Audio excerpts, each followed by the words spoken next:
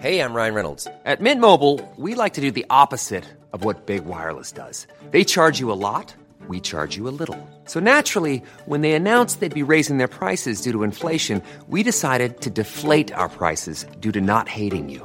That's right. We're cutting the price of Mint Unlimited from $30 a month to just $15 a month. Give it a try at mintmobile.com/switch. $45 up front for 3 months plus taxes and fees. Promo rate for new customers for limited time. Unlimited more than 40 gigabytes per month. Slows full terms at mintmobile.com. There's never been a faster or easier way to start your weight loss journey than with PlushCare. PlushCare accepts most insurance plans and gives you online access to board-certified physicians who can prescribe FDA-approved weight loss medications like Wegovy and Zepbound for those who qualify. Take charge of your health and speak with a board-certified physician about a weight loss plan that's right for you. Get started today at plushcare.com/weight loss. That's plushcare.com/weight loss. plushcare.com/weight loss.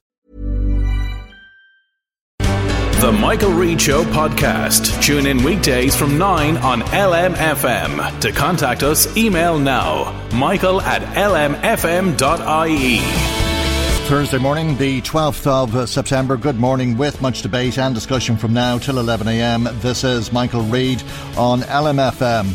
The crisis in beef farming and production continues. Farmers say they can't and won't sell at a loss, and the blockade of factories has seen production stop and thousands of staff laid off temporarily at 20 plants. The impasse in finding a solution reached an all-out stalemate on Monday when Meat Industry Ireland pulled out of scheduled talks because of protests continuing outside of the factories. Yesterday, the Minister for Agriculture, Michael Creed, met with the stakeholders separately, paving the way, he hopes, for another attempt at round-table discussions. Let's talk about this with Pat O'Toole, news correspondent with the Irish Farmers Journal. Good morning to you, Pat, and thanks for joining us here on the programme. This is a long-running crisis now at this stage. We're into the 7th week of protests, almost 2 months on. Is there any hope of a resolution? Not this week, obviously, because the talks, if they start, will be starting on Monday. For MII, farmers want it to start on Saturday, but it means that the gates will be closed all this week, and we still need both the processors and the farmers on the gates to agree that the required progress has been made. In other words, the farmers have to believe that there's a cessation, and the Meat Industry Ireland have to believe that there's no blockade.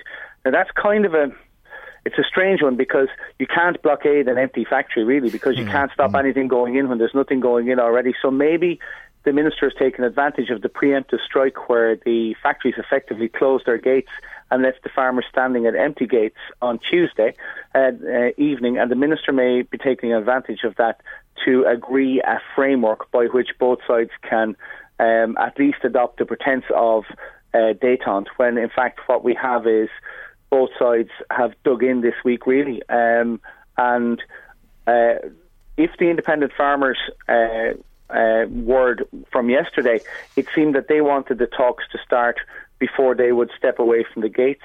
But with the factories closed, maybe it's not a blockade. We're down to this kind of almost Jesuitical analysis of what's a blockade, what's a protest, what's a peaceful protest, what MII will accept, and what they will need to see before they go into talks because of the events of the week so far. And downright lack of trust.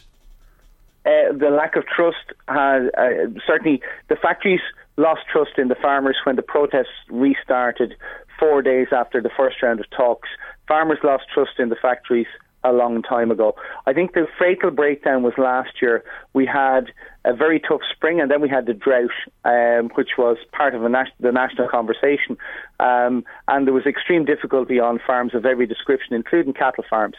And at the time, we had a huge amount of effort by the co-ops and by merchants bringing in feed. We had the minister bringing a number of initiatives, with farmers adopting a mehel, helping each other out, swapping silage, donating feed. You had grain farmers planting catch crop to allow to be grazed, and there was incentivization of that. Meanwhile, farmers felt that the meat factories took advantage of the situation, and they pressed home that advantage and offered very little support to farmers. And I think that the seeds of the current dispute were sown last year. I think many people will be wondering how is it they're watching empty factories on television and at the same time able to go down to their supermarket and buy beef as usual. Now, you're reporting in the Journal this week that a lot of meat was processed last week, but this week the kill was down significantly. Yeah, the kill around this time of the year will be about 36,000 cattle. Last week, despite all the protests, MII said that over 20 factories were blockaded. They still killed 22,000 cattle, which would be effectively 60% of normal. This week we expect it to be around 10,000. So this is the week where it will kick in. But having said that, it has to be remembered that the Irish market only, the retail sector in Ireland, only accounts for 10% of the Irish kill. We export about 90% of what we produce in this country. So there's no need for immediate alarm for the Irish supermarket and retail sector and for the Irish shopper. Having said that, farmers have been saying for some time that the retailers have to be part of this conversation because they're part of the chain. The consumer pays a lot of money for meat and the farmer is not getting enough money back from meat. So the other two links in the chain are the processor and the retailer. And Boris Johnson was in Dublin this week telling us that the United Kingdom buys half of that 90% of the beef that we export. But what about the 10% that is sold in Ireland? If production has all but come to a halt, is it going to go off the supermarket shelves altogether?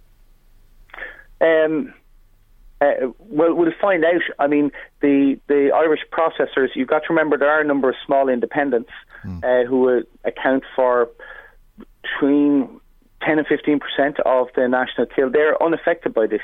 They have different arrangements. They tend to pay a little more. They buy top quality animals as a rule.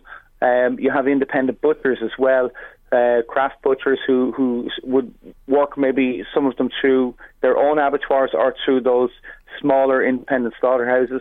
So maybe they will have a renaissance over the next 2 weeks and shoppers will find themselves going there.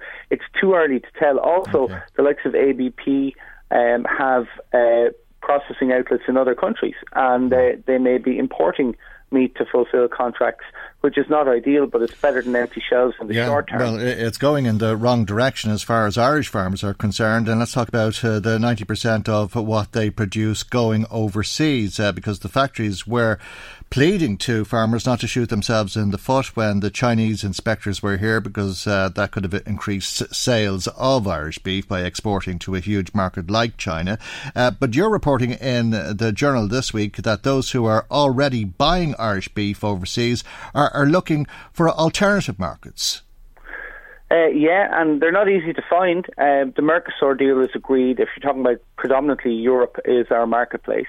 And the Mercosur deal, which would allow a lot of South American beef into the EU tariff-free, that deal has been agreed in principle, but has to be signed off by the factories. It's not, or by the nation states, the 28 member states. That's not operational. The UK can't do trade deals outside of EU deals until Brexit happens.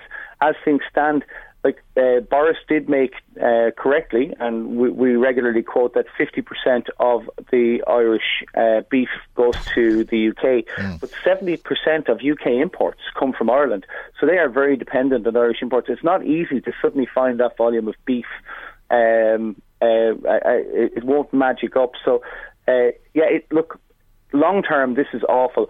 But you talked about farmers shooting themselves in the foot. And had they prevented the Chinese inspections, they certainly would have. The Chinese inspections largely went ahead, but what farmers would say in response is that the factories are shooting themselves in the head by putting farmers out of business, because if there's no beef farmers, there's no beef, there's no factories, there's no workers. And if you look around the country, whether it's Ballyjames-Duff, Ballyhonnet, Bandon, Bunclody, those are four towns across the four corners. The largest employer in those towns is the meat processor. So this matters to rural Ireland, not just to farming. Are farmers divided? We heard from a local IFA representative yesterday who was telling us about some of the complaints that he's getting, and the majority of those are from farmers who want to sell and can't get their produce into the factories. Yeah, they're farmers who kill cattle are under horrendous pressure. 7 weeks now. A lot of farmers in solidarity with the, even though processors were killing to some degree, a lot of farmers in solidarity with the protesters didn't kill. I don't think anyone was preparing for 7 weeks. There was 1 week where there was open killing. Everyone was able to operate as normal the second week before the protests recommenced. But there's a huge backlog now that's going to put pressure on the system, which will put pressure on price possibly. Farmers who want some reassurances, the factories won't take advantage of that to drive prices further down. Processors privately would say they're going to have to work hard to maintain and re-establish contracts and contacts. So that's added pressure. But our farmers divided. There's a range of voices around the table, but we would have spoken to a lot of them yesterday evening after the talks. And I think that while there's many voices speaking for farmers, they are speaking with one voice.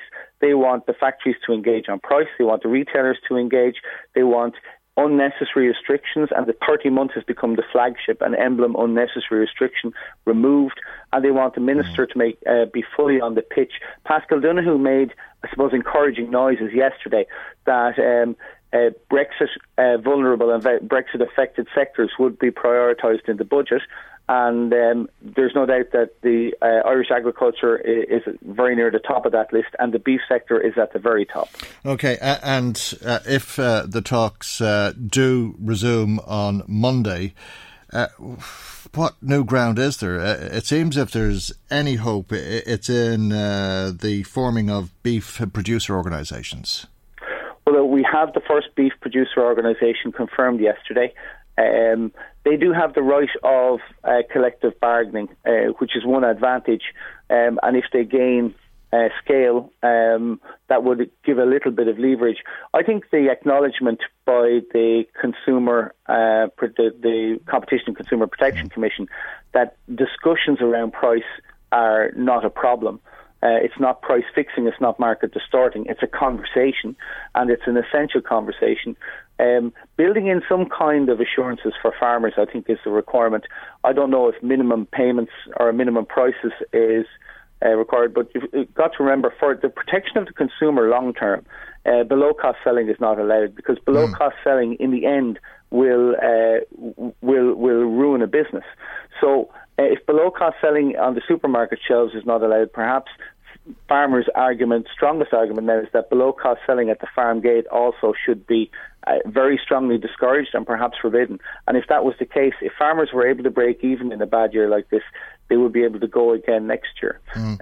As things stand, they're going out of business. I was asking you a few weeks ago, Pat, if this would spill over into the Tullamore show. It's almost certain that it'll spill over into the ploughing, is it? There's huge concern down at the ploughing site, which is not too far from me. It's in South Carlow between Bunclody and Ballon. The area is known as the Fighting Cocks. That's the name of the pub right beside the site. Hopefully, it's not going to be one that's remembered because it's appropriate. The reality is that it's the flagship for farming and for rural Ireland and for the agri-business sector, and every shade of it will be there. The big retailers, some of the big retailers are there.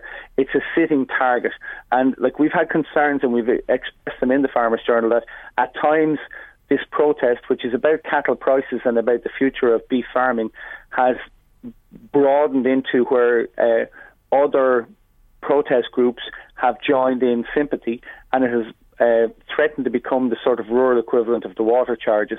And a lot of people may see an opportunity, anarchists is over dramatic, but people who want to protest about the way rural Ireland they think is forgotten may seize this opportunity of the ploughing championships to push forward broader agendas. So there is huge concern, yes. Right, that sounds pretty serious. Concern not just about people articulating their worries and concerns themselves, but that it could become violent or something, is it? No, not violent in any way. But what's normally a celebratory atmosphere and normal. The adversarial nature of much of farming is set aside for a week, and where the atmosphere will be soured by the tension and by the desire of people to use the opportunity to put forward their views on where things are. I'm talking about protests and demonstrations, not violence. No. Okay, but unseemly and a sour atmosphere, as you say. On that note, perhaps we'll conclude by interpreting what you're saying to mean that this is not going to be resolved in the very short term. It's going to take a number of days at a minimum. Well, the talks start on Monday. If they start on Monday, the ploughing starts on Tuesday morning. The last round of talks, 40 hours over 3 separate days across a period of over a week. So it's certain, unless something dramatic happens, I think it's certain that the best case scenario is that the talks are ongoing when the ploughing championship starts next Tuesday morning. OK, Pat, we'll leave it there for the moment. Thank you, as always, for joining us here this morning. Pat O'Toole, news correspondent with the Irish Farmers Journal. Now, the Peter McVerry Trust has launched its pre-budget submission. We'll speak about this with Francis Doherty, Head of Communications with the Peter McVerry Trust. Good morning to you, Francis, and thanks for joining us. I know that there is more to your submission other than housing and homelessness, although I think all of the issues in your submission are related in different ways. But obviously the focus is on preventing people from becoming homeless and supplying them with housing. What are the solutions that you're proposing? Yeah, well, exactly. It comes down to sort of 3 areas: prevention, increasing the supply of housing, and making sure that supply is aligned with the need that's out there.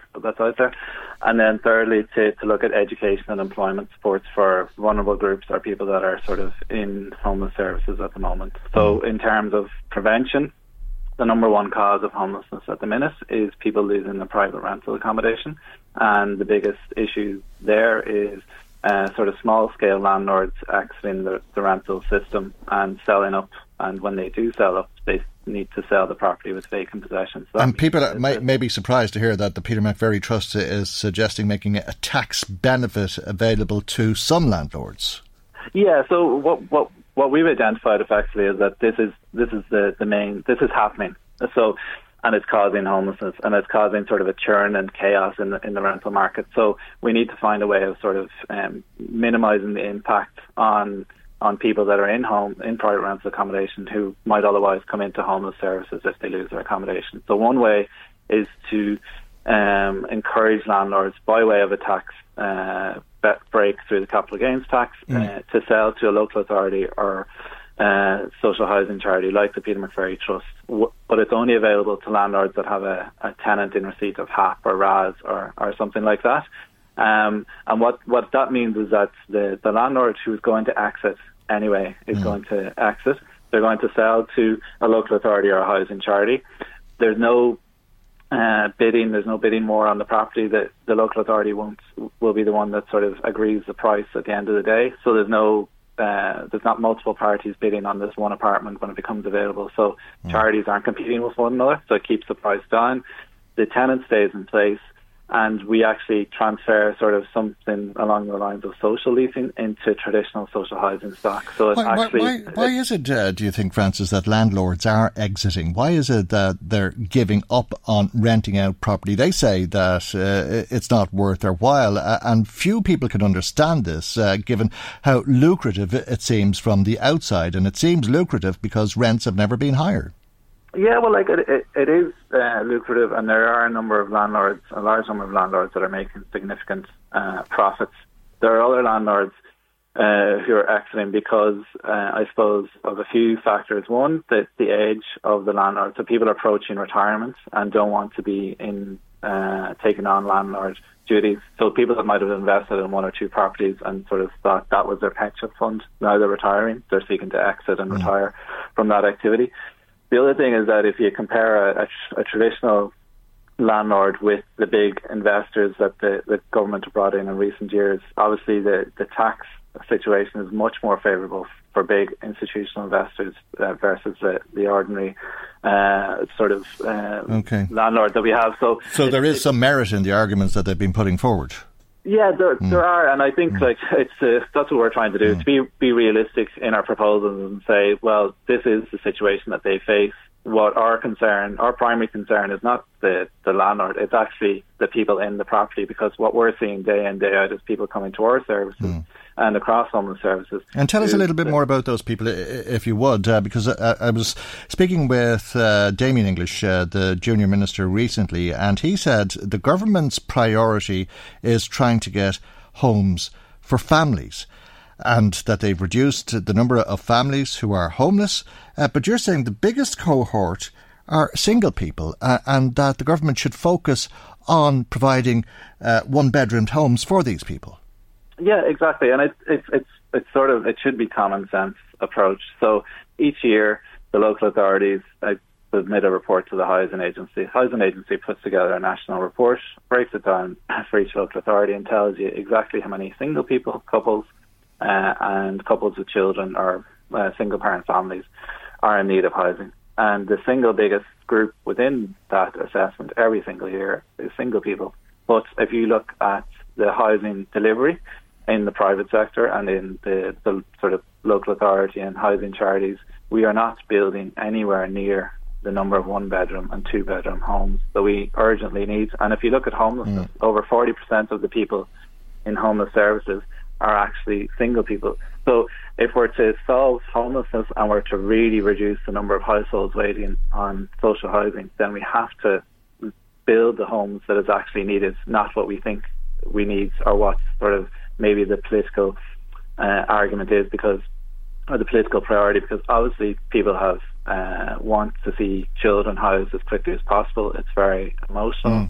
There's lots of damage that can be done to children at a very young age in homelessness, so we need to get them housed. But at the same time, the people that will wait longest for to exit homelessness will be single people, and they'll wait even longer if we're never going to build the houses and apartments that they need. So what we're really trying to say is, okay, the money's there, we have a huge capital budget, but let's spend it to actually meet the need that exists, not to build loads of 3 and 4 bed homes, because we did that in the 80s and we had lots of single people that were homeless. Okay, some people listening to us this morning might have choked on their cornflakes hearing the Peter McVerry Trust suggest a tax break for landlords. They may be all the more surprised when they hear that you're suggesting that there could be some breaks given to builders and developers.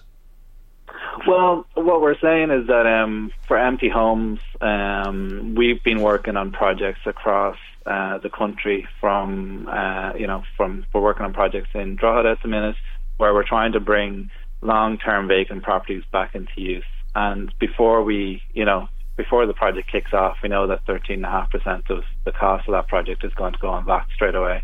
And what we're saying to the government is that there should be no VAT applied to construction projects where you're bringing back a long-term derelict property back into use. So we all know these buildings that sort of sit around in our town centres and villages and in our city centres that have been vacant for years. And one of the things is that's the cost of bringing them back into use. And then the other thing is that we face is the rising cost of construction anyway. So what we're trying to do is make these projects viable.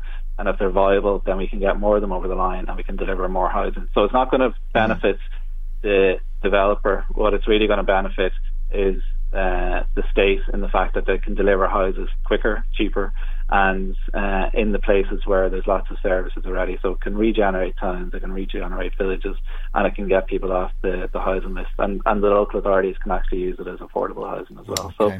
So it's really about, comes back to what are the ways we can get more housing more quickly, and we think by tackling empty homes and empty buildings a bit smarter, we can do that. Use the existing housing. All right, we have to leave it there, but thank you indeed for joining us this morning. Francis Doherty, who is the head of communications with the Peter McVerry Trust. Now, as you know, it's been a very dramatic 24 hours in the ongoing Brexit chaos, and we'll hear some of the drama over the course of the programme, but the day started yesterday with adverts in British newspapers from the Brexit Party outlining a deal to Boris Johnson, an election pact, if you like, between the Brexit Party and the Conservative Party. And Nigel Farage then went on LBC Radio in London to explain what he was offering Mr Johnson. The Labour Party now want a second referendum, and from what Mr Corbyn said yesterday, not to even give us a clear choice of leaving properly. The Brexit Party wants to leave the European Union. Boris Johnson says the Conservative Party want to leave the European Union. And if we stand against each other, there is absolutely no way that Boris Johnson can win a majority. But there is a very simple way through this.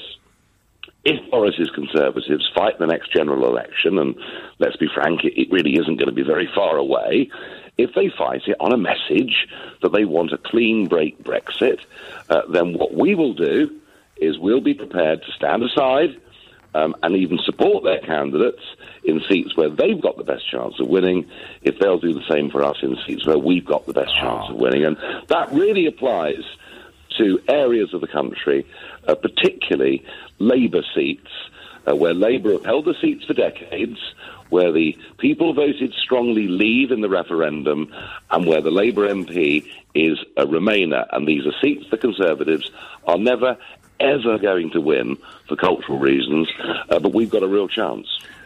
Well, actually, we've done some polling of this. And if I was to say to Brexit Party voters, and indeed even people who vote Conservative or Labour, the Leave voters, if I was to say to those people in constituencies, this is a one-off historic election to get Brexit done, then people would listen to me in quite large numbers. What do they say about better the devil you know? God forbid the idea of a pact between Nigel Farage and Boris Johnson. Thankfully, one devil, Boris Johnson, has said no, for the time being at least, to that offer that Nigel Farage was making. We heard him speaking with LBC Radio in London. We'll talk about duty-free shopping now. Should it return? They say that if there's a no-deal Brexit, there will be duty-free shopping between the UK and Ireland. It'll cost the Exchequer here in the region of €350 million a year. But you may not be too unhappy about that if you buy a bottle of Jameson for €26. In comparison to the €47-48 that you would pay otherwise for that bottle of Jameson. You'd be able to buy a packet of cigarettes apparently for €3. Instead of, help me Benny, what is it for a packet of cigarettes now? 10, 11, €12? Almost 12.50. $12.50. So instead of $12.50, you'd be able to get a packet of cigarettes for €3. That's unbelievable. Benny Gilson, spokesperson for Retailers Against Smuggling, joins us now. And we're not talking about smuggling. We're talking about people bringing these cigarettes into the country legitimately. What would that do to sales over the counter? That will have a devastating effect, Michael, on the small trade in particular, because of the fact that the people who would be going, we say, from Ireland to England would be allowed to bring in their normal quota of cigarettes, and we know that invariably people will tend to bring in that extra packet. That will have a devastating effect on the small trade. Well, you wouldn't have to bring in an extra packet. It would be worth your while just to fly or get the ferry and buy 200 cigarettes. I mean, I don't know what the quota would be, but if I remember correctly, going back to when we had duty free, it was 200 cigarettes, wasn't it? Yes. That's still the same. And a bottle of spirits and a couple of bottles of wine, or what way would that work, do you think? The very same way. It'll operate the very same way, and it'll have the very same effect. Right. And as you said, like with the cheap flights or going across on the ferry, 2 or 3 people going together, if they can bring in this amount of product and you have it for their own use, not even bring it in for sale. But just on 200 cigarettes, you'd be talking about saving €95. Yes. Sure, you can fly to London for €25. You can indeed, and for less on some occasions with the likes of Ryanair and these. In all honesty, but so you'd spend 15 or €20 on a plane ticket, and you'd be up maybe €80. On cigarettes.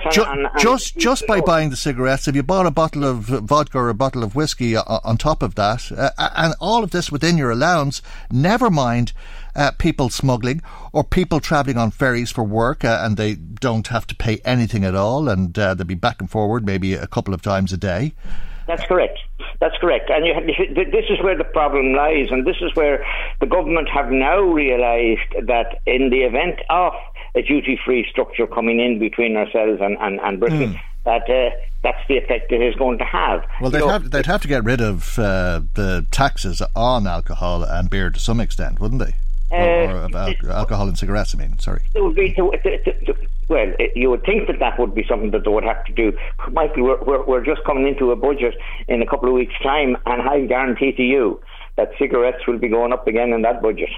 You know, another 50 cent or so. Minimum of another 50 cents. That would make €13. Yeah, I don't know about booze, but definitely the cigarettes will.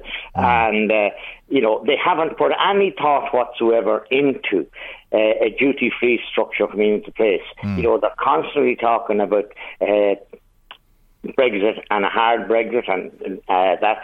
And yet they're talking about having people ready for this, business people ready for this. They haven't done anything themselves with regards to something of that nature. That would mean that you'd be able to buy a packet of cigarettes for €10 cheaper per packet, and 200 would be 10 packets. So that's €100 that you would save by buying 200 cigarettes duty-free, totally legally. That is correct. That is the difference between the excise duty and the VAT and that's on them coming in. And if we don't deal with this, the trade will take a hammering. And well, you could make a living out of that, couldn't you? I mean, if you were to stay within your duty-free limit and buy as much alcohol and tobacco as you're allowed, and you did it once a day, you could live off that, couldn't you? You could live off it, but the illegal element would have cropped in, Michael, if you were to sell to somebody else. That would we would have an illegal element there attached to it. Because you're not licensed to do it. Yeah, you're not licensed to do it, but on top of that, the people who are doing it today are not licensed to do it, so it's not going to make any difference to them, and it will leave a greater opportunity for those to bring in stuff from Great Britain and claim that, well, we bought it duty free. And are they going to fill the courts with individuals every day of the week because they have 200 cigarettes that was brought in duty free, albeit that they could have come in via some other source, but they're coming in from Britain, and that's the bottom line of it. And anyway, I think if you remember back to when there was duty free between Ireland and the UK, a lot of people used to take an extra pack or an extra bottle, and nothing was ever really said. That's exactly what I was saying at the very outset, Michael, that this is what you will see happening. You will have people that will be going abroad and are going to England, and instead of bringing in a pack of 200, they'll take a chance of, we'll bring in another 4, which will be 3 outers. And invariably, the customs can't catch everybody. No matter how they try, they can't hold the airport up all day, checking bags, checking people to see have they got 1 pack more or 2 packs more. So that's where the problem will arise. And as I said earlier, it is going to have a devastating effect on the small trade in Ireland. We know what it's like at the present time, and I don't know how they're going to operate with the border. They're talking that there won't be a duty free between the north and the south. If there is a hard border, then nearly have to have a duty free between the north and the south. Okay, we'll leave it there for the moment. Benny, thank you indeed for joining us this morning. Benny Gilsenan is spokesperson for Retailers Against Smuggling. Now, as he said, the Minister for Finance has been outlining his plans for the next budget, and he says that he's preparing the budget on the basis that there'll be a no-deal Brexit. Now be prepared on the assumption of a disorderly Brexit. We are making this decision for 3 reasons. Firstly, with the ensuing uncertainty, It is very, very important that we give certainty. Paschal Donohoe speaking yesterday outside of government buildings, and the Minister was asked if there was the possibility of having a second budget if things turn out different than had been expected. Yes, I am. My aim on Budget Day is to put together an overall framework that will explain to our citizens how we will fund what we have, how we will make improvements in a number of very targeted areas. We are going to have to make choices in that area. There will be things that many people would want me to do, that indeed in other circumstances I would like to do, that I will not be doing. And then I will be using the benefit of those decisions to then lay out how we will fund the kind of supports that will be needed to give interventions into our economy if we have to deal with a no-deal Brexit. Minister for Finance, Paschal Donohoe. Now let's find out what you've been saying to us. Marie Kearns joins us with some of the calls and text messages that have been coming to us this morning. Good morning to you, Marie. Good morning, Michael, and good morning to everybody listening in. One of those listeners is Deborah. She says she's no connection to farming, Michael, but she's been listening to our coverage, and it seems to her that the conversation between farmers and beef factories, which she's sure has been happening, didn't achieve the result that the farmers wanted originally. So they were probably left with no option but to stage protests in order to make their voices heard. If they didn't blockade the factories, they probably would be getting nowhere and being given a deaf ear. By doing what they did, they have certainly put the dispute centre stage. Okay. Another listener, there really is no coming together of minds in relation to this beef dispute. Hard to see how a resolution is going to be reached, and in the meantime jobs are being lost, and that should not be forgotten. Yeah, well, the question is not whether there can be a meeting of minds, but is the money there? The factories say they've no more to give. The farmers say they can't produce at a loss. Sean tweeted us, he was listening in as well, and says cut ties. Farmers, sell your products elsewhere. Factories, buy yours elsewhere, is his comment. Okay, well, 90% of the Irish beef is exported. Derek, Michael, stop all Irish and European farming subsidies straight away. Let these farmers compete like any other business. I'm sick of hearing about the poor farmers. How many poor farmers do you know? How many do you know that don't have high-end cars and 4x4s, says Derek. Okay, well, quite a few, and quite a few are working for very little money and have second jobs or other jobs, as the case may be. And I think if you were to cut the subsidies, I don't think you'd be eating too much beef. Mairead says her family are farmers. There isn't the same appetite for the ploughing this year. I agree with your commentator, Michael. Farmers are pretty down in the mouth at the moment. There's not a lot to look forward to, especially in light of Brexit. Nobody feels like having the crack like they do at the ploughing. It's normally an occasion to celebrate. I don't think farmers are in the mood for celebrating. Okay. Marie from Drogheda phoned in, and she had a couple of points to make in relation to a couple of different issues. First off, she feels that the companies are running rings around the farmers, and she feels they need to go back to the old ways where farmers had their own co-ops. She says also in relation to the no deal budget, we have Paschal Donohoe, the Finance Minister, coming on the news talking about a no deal budget and that there won't be any benefits really for anybody, she's saying, from what she can hear.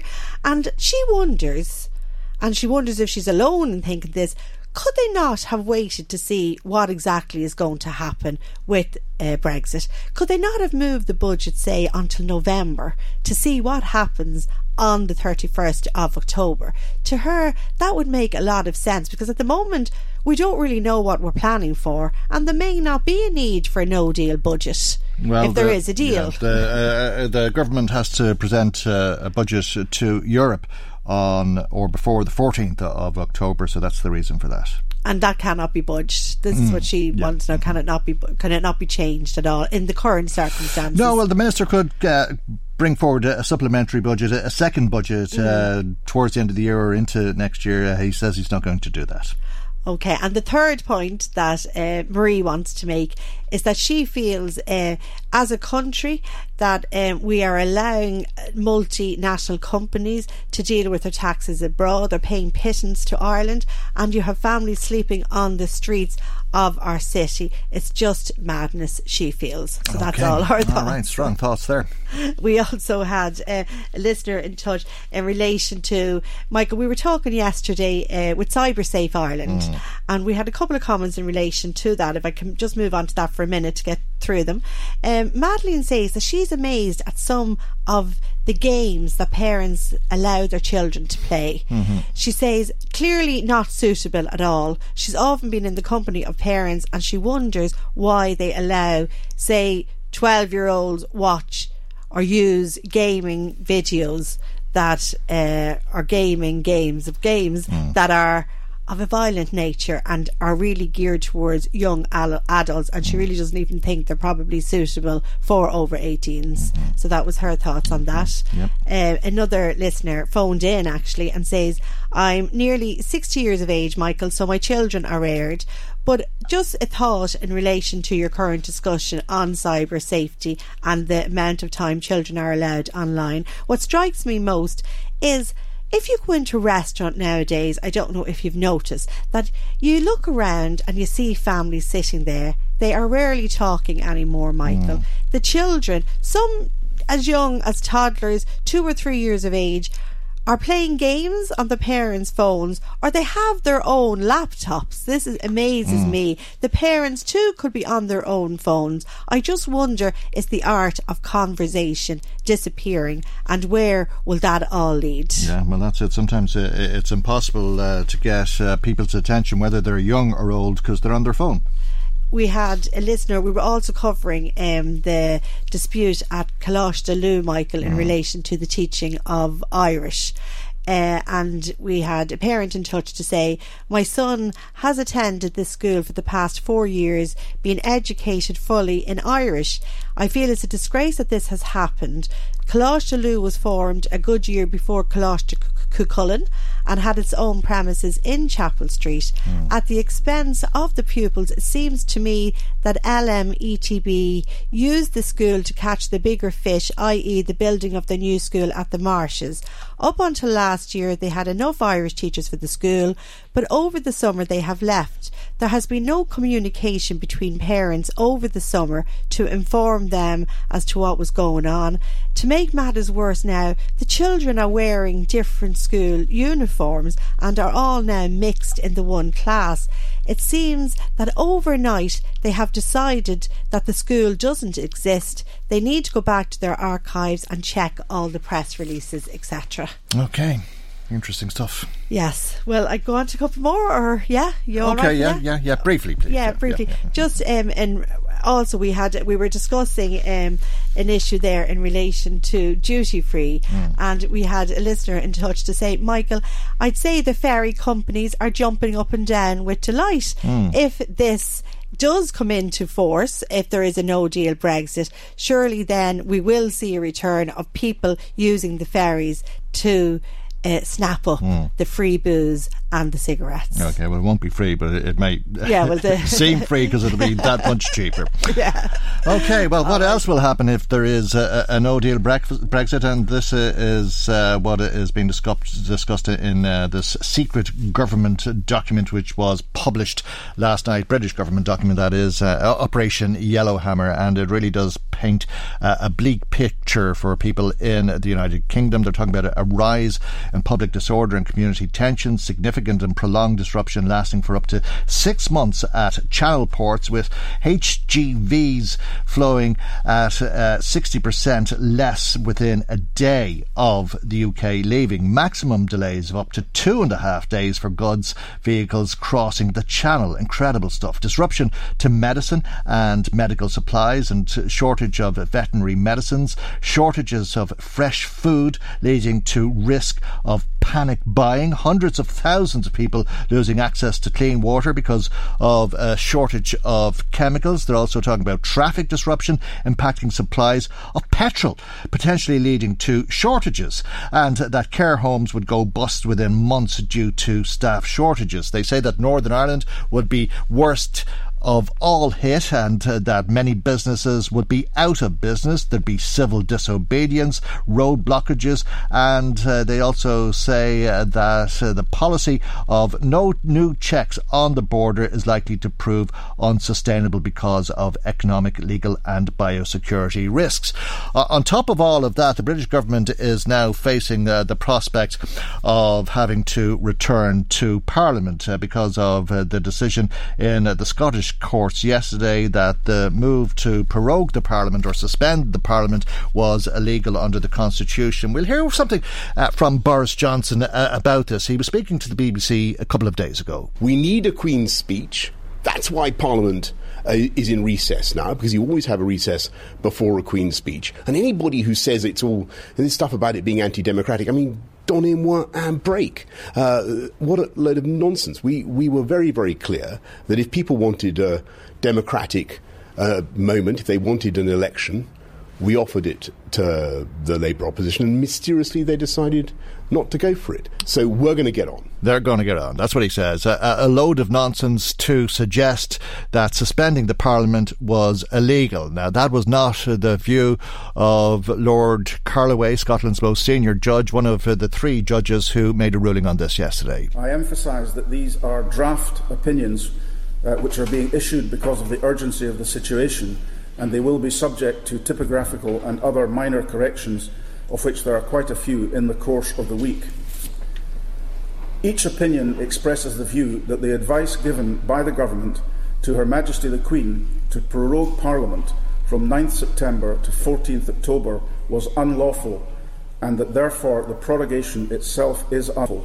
The ruling from Scotland's highest court, there was surprise and delight in equal amounts from the SNP, which brought this case to the courts. We'll hear from Tommy Shepherd and Joanna Cherry now. The highest court in Scotland has ruled that it is unlawful unanimously, and that in this wonderful equal union which we're told so much about, which is the United Kingdom, then the Scottish court has jurisdiction over the Westminster Parliament. We're Scottish MPs and we're represented there. But just add, I mean, we ought to be in Westminster this morning representing our constituents, and we're not, because Boris Johnson has chosen to shut Parliament down. That has now been ruled to be against the law, and Parliament should be immediately reconvened so that we can consider what Boris Johnson is doing to this country. Now, the news came through to the shadow Brexit secretary when he was speaking at a TUC Congress meeting. Keir Starmer is also a professor of law. It was obvious, I think, to everybody that not only was shutting down Parliament at this crucial time the obviously wrong thing to do, we should be sitting each and every day to resolve this crisis, but that the Prime Minister was not telling the truth about why he was doing it. And this is really important.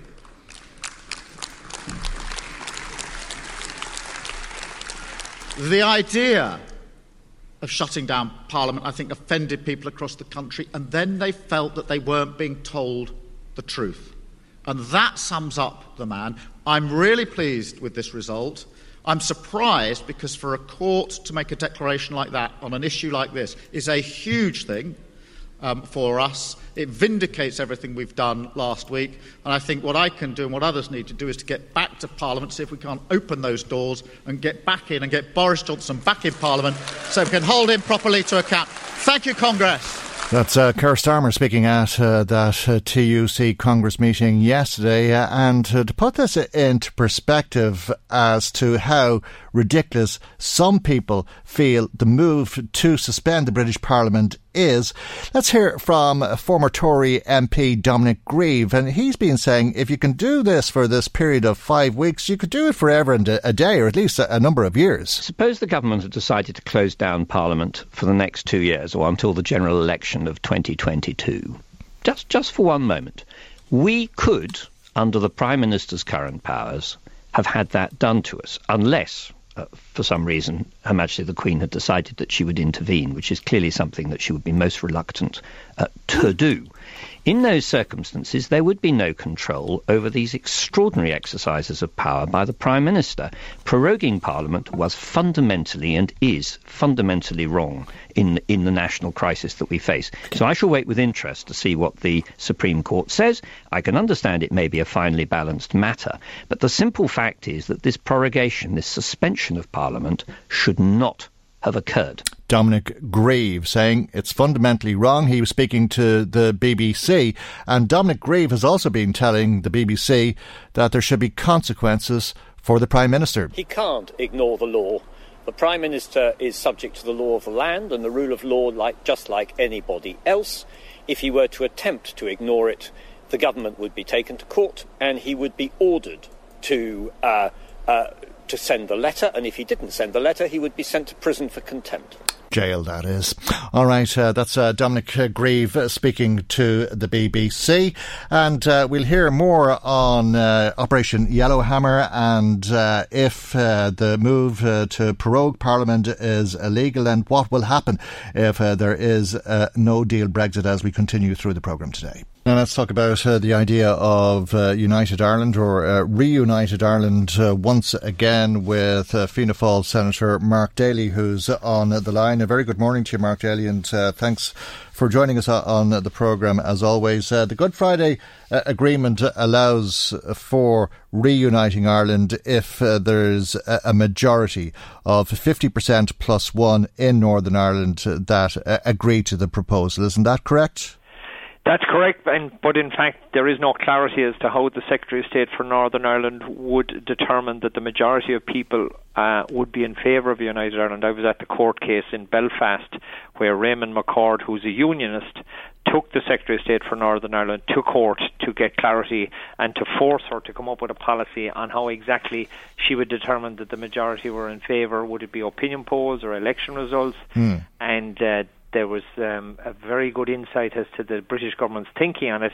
They said that even election results would not be taken as a signal as to how the majority of people in Northern Ireland were feeling about United Ireland. So, okay, how do you measure it? But I don't know, because as a politician, I would say that the most definite answer you can get from the public is elections and referendums. Absolutely, and quite often people look to opinion polls, which are only a snapshot in time. But if we look at the latest snapshot in time, it appears there's an opinion poll which suggests that there could be exactly that majority, 50% plus one.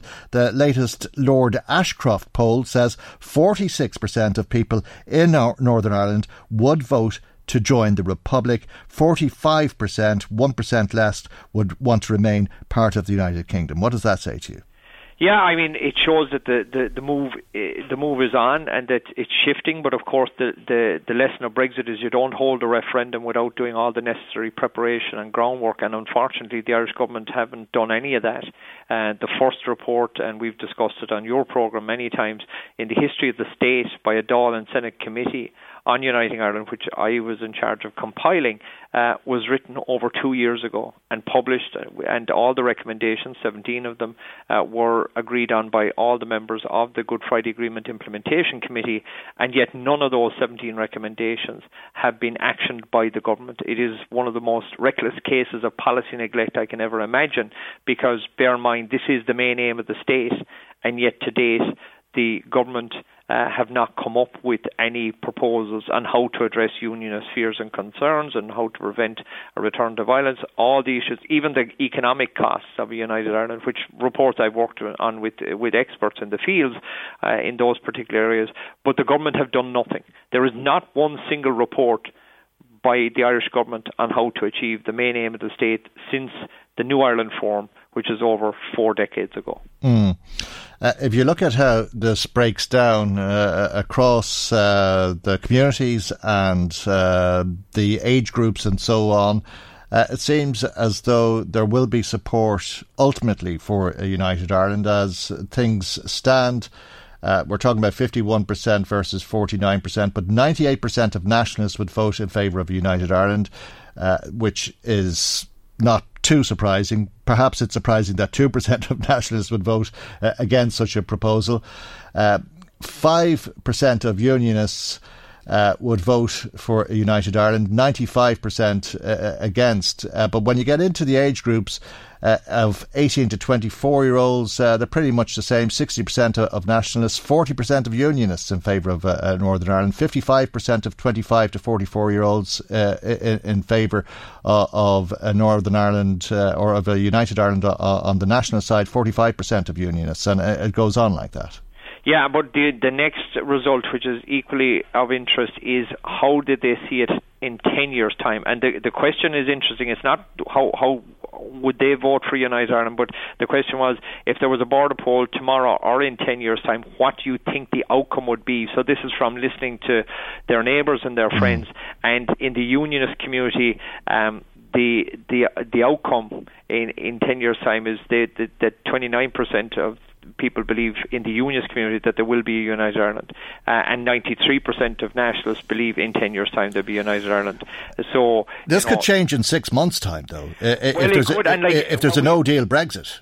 Yeah, and I mean that, of course, is where the policy neglect seldom goes unpunished.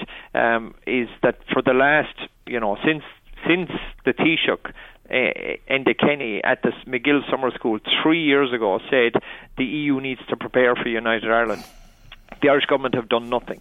And I'm talking about addressing unionist fears and concerns, talking to the loyalist paramilitary groups and saying, look, it's not going to be the nightmare that you believe it would be. And bear in mind, people are being asked to vote for United Ireland. This poll is, would you vote for United Ireland? No one has set out the vision of what that United Ireland would look like. So, in the absence of that, you still have a vast majority of nationalists voting in favour of it, and you have unionists obviously voting against it because they have this nightmare scenario that their identity will be taken off them. Well, the next question, though, about Brexit is, the circumstances in which people will be living then compared to now. If it's a no-deal Brexit, and if this Operation Yellowhammer report is correct, do people want to go from the relative wealth that they enjoy at the moment to having no job, to having no food, to having no medicine, to walk down the street into a riot, or to have roads blocked, or to have the type of restrictions on movement that will result from border checks, and indeed the idea of guns and bombs returning? Yeah, and I mean, that was one of the findings of a report that was based on a recommendation of the Good Friday Agreement Committee, is how do you prevent a return to violence in the event of a hard border and a hard Brexit, which I compiled with 2 UNESCO chairs and President Obama's senior policy advisor on countering violent extremism. And what they were looking at, and we've given this to the government, and yet again none of the stuff has been actioned, and none of those recommendations by global experts on what you need to do now to prevent those communities returning to violence have been implemented by the government. Like in relation to government policy, the government's policy on a United Ireland is as bad as the British policy in relation to Brexit. And we can see that in the government's national risk assessment, which was just published in August, where for the first time ever they acknowledge that there would have to be preparation in advance of a referendum, any referendum, but particularly one on a border poll. But then they went on to say that they do not see a border poll as a risk, and then went on to say that it was too important and too sensitive to be dealt with in the national risk assessment. And I mean, that beggars belief for the main aim of the state. But they came back and said they would. They changed their mind, didn't they, that they would include it in the risk assessment? They acknowledged it, but they actually said that they did not see it as a risk, which is why it's not in the national. They did not see a United Ireland or a referendum on a United Ireland as a risk. Now, I'm in favour of United Ireland. I believe it's going to happen, but I believe that you need to do a lot of preparation. We've been at this for 850 years. Our nearest neighbour has been controlling some or all of this island, and we can take the time, but we need to use the time available to explain to people on both sides, in both communities, what the future is going to look like. Because that was the mistake of the Brexit referendum. There was a lot of misinformation, and as we clearly see from some of the Brexiteers, there was lies told to people about what the future would look like. We can't afford to have a future based on lies. We must do the preparation, we must engage with everybody, but the government haven't taken the opportunity to do that. But this polling shows that, there are people in the unionist community who believe that there will be a united Ireland. Now, what we need to do is explain to them what that united Ireland would look like, a new agreed Ireland, that we will be able to respect people's identity and take up what Seamus Mallon has said. We need to be prepared to do for the unionist community what they were not prepared to do for us. Because otherwise we will have a repeat of the last 100 years for the next 100 years, and nobody wants that. OK, we'll leave it on that note. Thank you indeed for joining us here on the programme this morning. Senator Mark Daly, Fianna Fáil Senator and the rapporteur of the first ever report on Uniting Ireland. Gardaí hope to call back 40% of the people who ring to complain of domestic violence. It's a remarkably low figure, isn't it? Let's talk a little bit more about this with Lisa Marmion, who's the Services Development Manager with Safe Ireland. Good morning to you, Lisa, and thanks for joining us. This is a personal callback target that the Gardaí have of just 40% to people who've complained of domestic violence. But in fact, they're not reaching that target, low and all as it is. They're only calling back 22% of victims. Yeah, good morning, Michael. Yes, absolutely. That's part of the reason why in our pre-budget submission we're calling for an additional 10 million to resource the Gardaí in terms of training, but also in terms of staffing, because it's really critical when people come forward to share their experiences that they have a response that is adequate, So it's crucial that in our next budget that additional opportunities for training, continuous professional development, and of course staffing is addressed. And training the staff, having the staff in the first place, but having them trained, because I take it that some of these calls aren't given the focus that they should. They're not taken as seriously as they should be.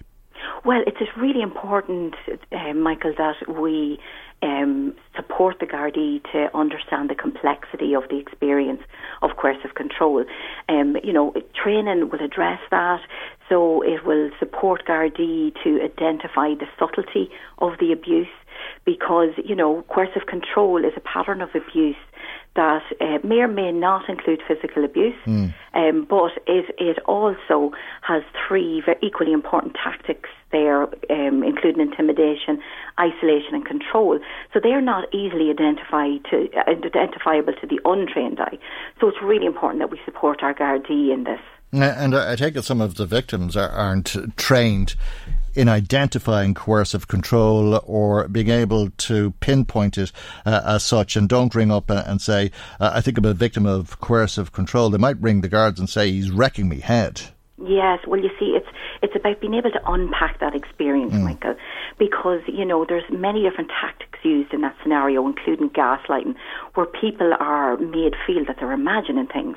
They're also regularly... Say that again, Lisa, sorry. What? Gaslighting. What? It's a phrase used to describe how people are made feel... they're really made feel that at times they're imagining things. Right. It's in your head. Yes, absolutely. So that, of course, then impacts on the help seeking. So when people feel that they won't be believed, or that what they're experiencing is invalid, like when I would have worked with women and children, you would hear often about, well, I'm not physically abused. So when you don't have the outward signs of abuse, it can be very difficult to articulate that. So we need our Gardaí in the first instance to be able to respond to the subtlety of the abuse, to be able to see the pattern, and to respond in a way that women are feeling heard, which of course will increase the likelihood that they will progress with prosecutions. Right, and this offence of coercive control was only introduced in January, so far the figures are very small. There's just been 10 complaints of coercive control so far, is that right? That's right, Michael, and it is welcome that it is moving forward.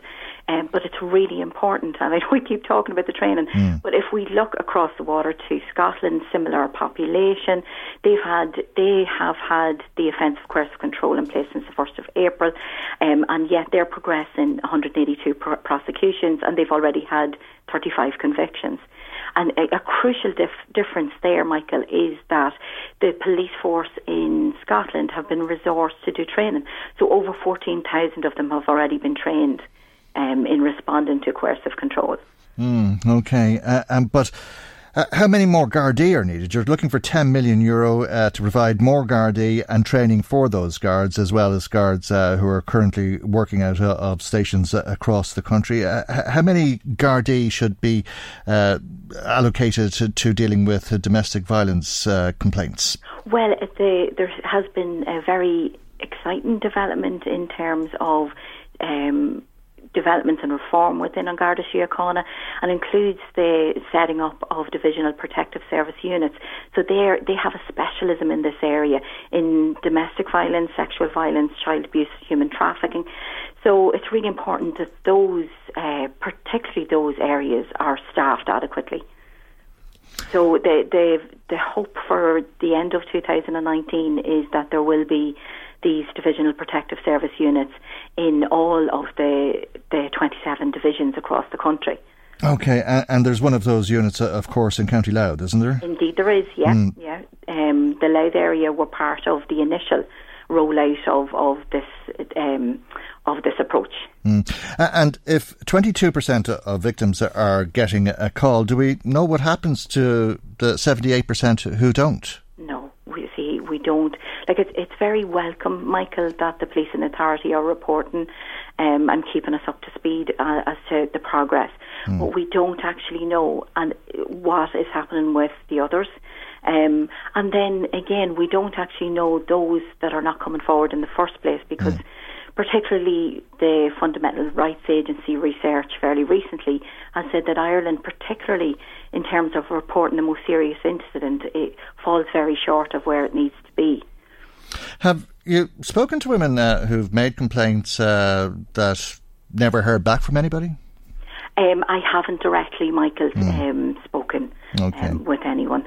But I take it we can imagine that leaves them in a fairly hopeless situation, and they believe that there's little that they can do, that they tried, they complained, and nobody cared. Well, I think it makes sense, Michael, that when people are as brave as they are to move forward and to make their experiences known, that it's important that they receive a follow-up around that. It's a critical time. It's a time that is very difficult for people when they're trying to move forward out of a relationship. At times, it can also be very dangerous. So, all the more reason for a wraparound response to those that really need it at that time. And that quite often is the most dangerous time, is it not, when they are trying to leave? Michael. When control is being lost and people are trying to move away from an abusive situation, it can actually increase risk.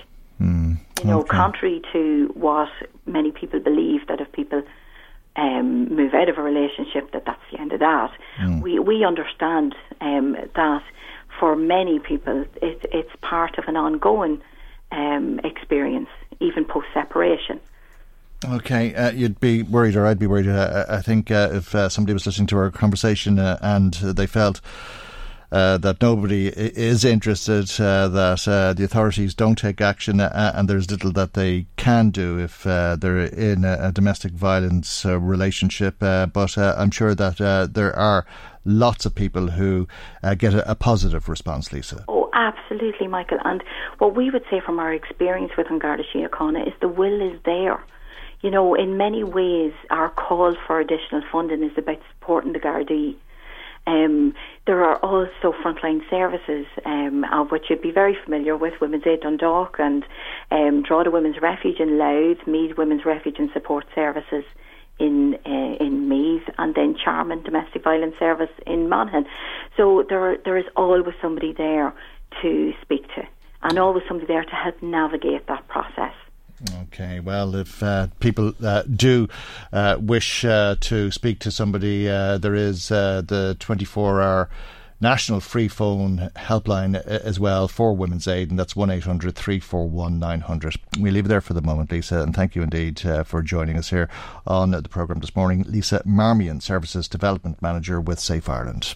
Parents should have accurate evidence-based information about vaccines instead of some of this nonsense that you see on the internet. This is why the Minister for Health, Simon Harris, has established the Vaccine Alliance. It's aimed at boosting the uptake of childhood vaccinations and reducing vaccine hesitancy, as it's been called. Part of the problem, as I say, is the internet. That's why he's called in some of the social media companies and asked which side are they on in the vaccine debate, and should they consider closing accounts and web pages that spread false information and lies. He's also challenged TDs about asking irresponsible parliamentary questions about vaccines. Let's talk about this with Michael Healy-Rae, an independent TD for Kerry, who's on the line. Good morning to you, Michael Healy-Rae. Are you one of those TDs who asks irresponsible parliamentary questions about vaccines? Well, good morning, Michael, and good morning to your listeners. And first of all, I certainly wouldn't agree that I'm irresponsible in asking questions. The one thing that I would always say, and on the record, it will prove on the record of it all, that I have always sought what I would call proper awareness for parents of children who would be seeking or needing vaccines. Well, how many times have you asked about the HPV vaccine? Oh, well, to be honest with you, Michael, in my head, I wouldn't know how many I would have asked. I wouldn't have a clue how many. Half a dozen times? A dozen times? I would not know. Yeah, you've raised it at least that amount of times, I think, and as an issue of concern when you've been told continuously that there is no concern. In fact, if there isn't widespread uptake of the HPV vaccine, we'll have the continuous destruction of people through cervical cancer and other cancers. Well, I suppose, Michael, now you have to be fair and balanced in this. All I would want, which I presume is what you would want, I would want what is best for our young people. And when people are supposed to have vaccines, of course it is right and proper that they have the vaccines. But I would insist that the parents would be made properly aware of the consequences of taking vaccines and of what is needed and what is required of them, and just that things would be done properly, right? And what I would say is... Well, you've already suggested now, in what you've just said there, you've already suggested that it's not being done properly. No, Michael... You are, because you're asking the question. Well, hold on now, Michael. If you think that when parents meet me, and if they ask me to raise an issue with a minister, if you think that I'm not acting properly to ask questions... No, I didn't say that. No, I didn't say that. Well, when you go saying that you're trying to insinuate that I've done something wrong... No. I've said you've planted doubt in people's mind by saying that you would hope, and you would hope that I would hope, and everybody listening would hope that it's being done properly. The first thing everybody listening thinks is, God, is it not being done properly? The one thing that would be very, very important is that people would have awareness of what the vaccines were, what the consequences of them would be. I have, through my work, met with, on many, many occasions, unfortunate situations where things have gone wrong. And we can't deny that, and the Minister can't deny that. But you have to look at, and I would agree with you on this, and I would agree with the Minister on it, you have to look at the greater good. But having said that, it is not right in my book that vaccines would be administered without the parents being involved in the whole process and knowing exactly what was involved and what the consequences could be. But for anybody to start to go putting down someone like you tried doing a minute ago because of raising... Oh, no, I wasn't putting it down. I was pointing out that you were raising doubts in people's minds by suggesting that things are not being done properly.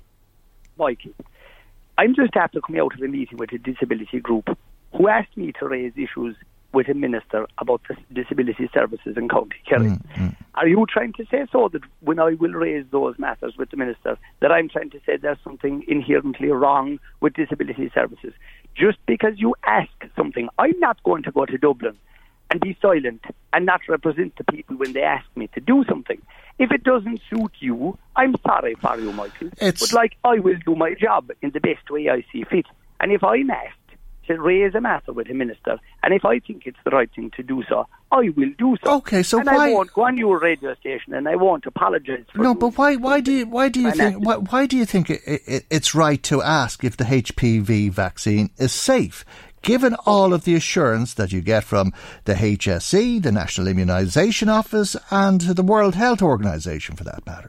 I'll tell you why. Because if you were inside in a parent's house, and if there is a child who is seriously ill or has a medical, what I would call reaction or a negative outcome to a vaccine being administered, and if those parents if their lives are torn asunder, and if that young person is really adversely affected, well, we can't ignore that. Has that happened?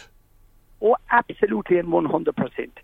And are you trying to believe in? And was that... I'll tell you what I'll do now, Michael. I'll stay quiet now for a while because I can't make a point because you keep interrupting. So you just talk away now. Okay, well, I was just going to ask you about what you were telling us. Was it confirmed to you by a medical practitioner? If I answer now, will you interrupt me again? Okay.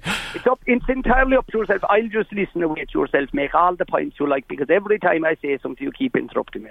Okay, well, go ahead, and I'll try and bear with it. Go ahead. Well, thank you, if I can make the point. You're giving the impression that nothing has ever gone wrong with regard to the administering of vaccines. Yes, it has. I have been invited, I've met with groups, I've been inside in people's homes where there has been negative outcomes. Those people asked me to raise these concerns. They raised them themselves with their GPs, with their consultants.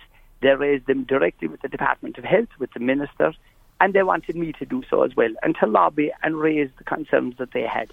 I have done that. If you think that's irresponsible, well, I'm very sorry for you, Michael. But I am there to represent people, whether they're people who think the vaccines are good, which obviously the vaccines are for the greater good. I have said that. I've said it on your programme now. I've said it in the past. We can sort of say, oh yes, there has been bad outcomes, so we'll stop the vaccine programme, all the different vaccines. Okay. You couldn't do that because that wouldn't be for the people's better health. Okay. You have to go for the greater good. But having said that, I cannot, or you cannot, ignore parents who have children whose lives have been turned Okay, can I interrupt you now? Michael Healy-Rae, do you mind if I interrupt you now? Oh, no, sure. Okay, and you interrupt me now anytime you like, because I'd like to remind you of what the Minister said to you in relation to this. He said, and as to whether you accept what the Minister said, he said the most frequently reported side effects are local redness and or swelling at the point of injection and fever. These are usually mild and temporary reactions to any kind of vaccination. Fainting has occurred after vaccination with Gardasil, especially in adolescents. Mild and temporary reactions to any kind of vaccination are not unusual. He said it's important to reiterate that all medicines, including vaccines, are subject to ongoing review and evaluation of all available data from a range of sources, and they're widespread, and he went through all of that. And I'll just move on to the next part, which was that he said that he'd like to reassure anybody who's suffering ill health that they're eligible to seek medical attention, but that there is no evidence that vaccines cause long-term illness, so you have to assume that that is not the case. Right. And the answer I would make to that, I have seen outcomes that have been really negative, where young people, they were affected in their studies. And when I say affected, I don't mean just a physical reaction. I mean reactions psychologically, whereby their lives were really torn apart. And it really had a negative outcome for them. So you reject what the Minister says and what all of these medical expertise say? I didn't say I reject anything. You said that as if I said it. I didn't say it, Michael. And if you want to be argumentative about it, you can be as argumentative as you like. Well, the Minister is saying that there's no evidence. You're saying there is evidence. The evidence that I have is that I know real people who have been affected in a very bad and negative way. I cannot ignore that fact.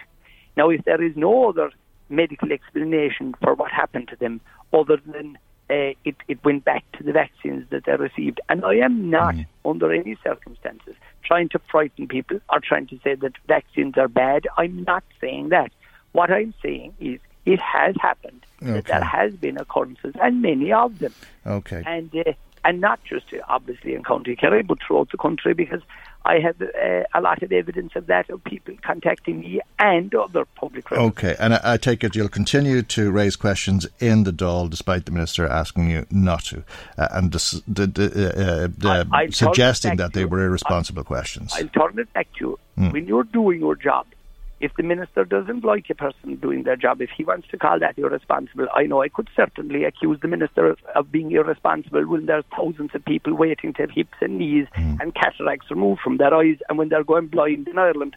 I could accuse him of being irresponsible, but I don't do so. I just do my job in a factual and work person-like way. I'm over time. If you don't like what I do, well, that's your business too. Okay, I'm over time. I have to leave there. Thank you very much, as always, for joining us on the programme. Independent TD for Kerry, Michael Healy-Rae.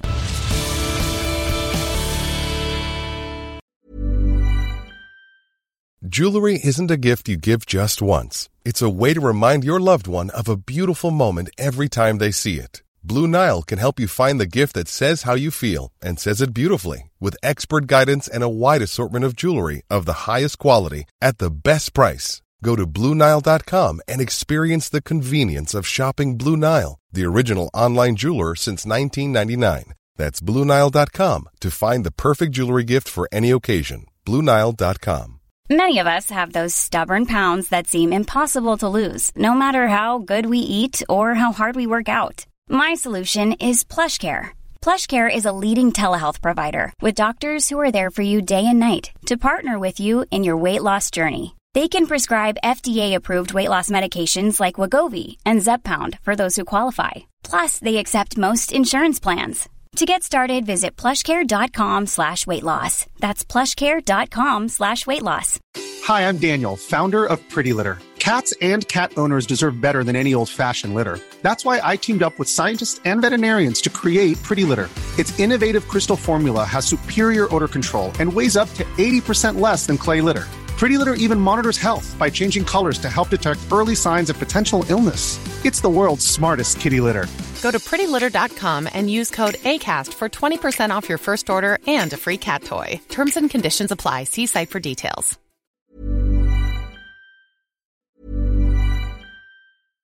Hi, I'm Daniel, founder of Pretty Litter. Cats and cat owners deserve better than any old-fashioned litter. That's why I teamed up with scientists and veterinarians to create Pretty Litter. Its innovative crystal formula has superior odor control and weighs up to 80% less than clay litter. Pretty Litter even monitors health by changing colors to help detect early signs of potential illness. It's the world's smartest kitty litter. Go to prettylitter.com and use code ACAST for 20% off your first order and a free cat toy. Terms and conditions apply. See site for details.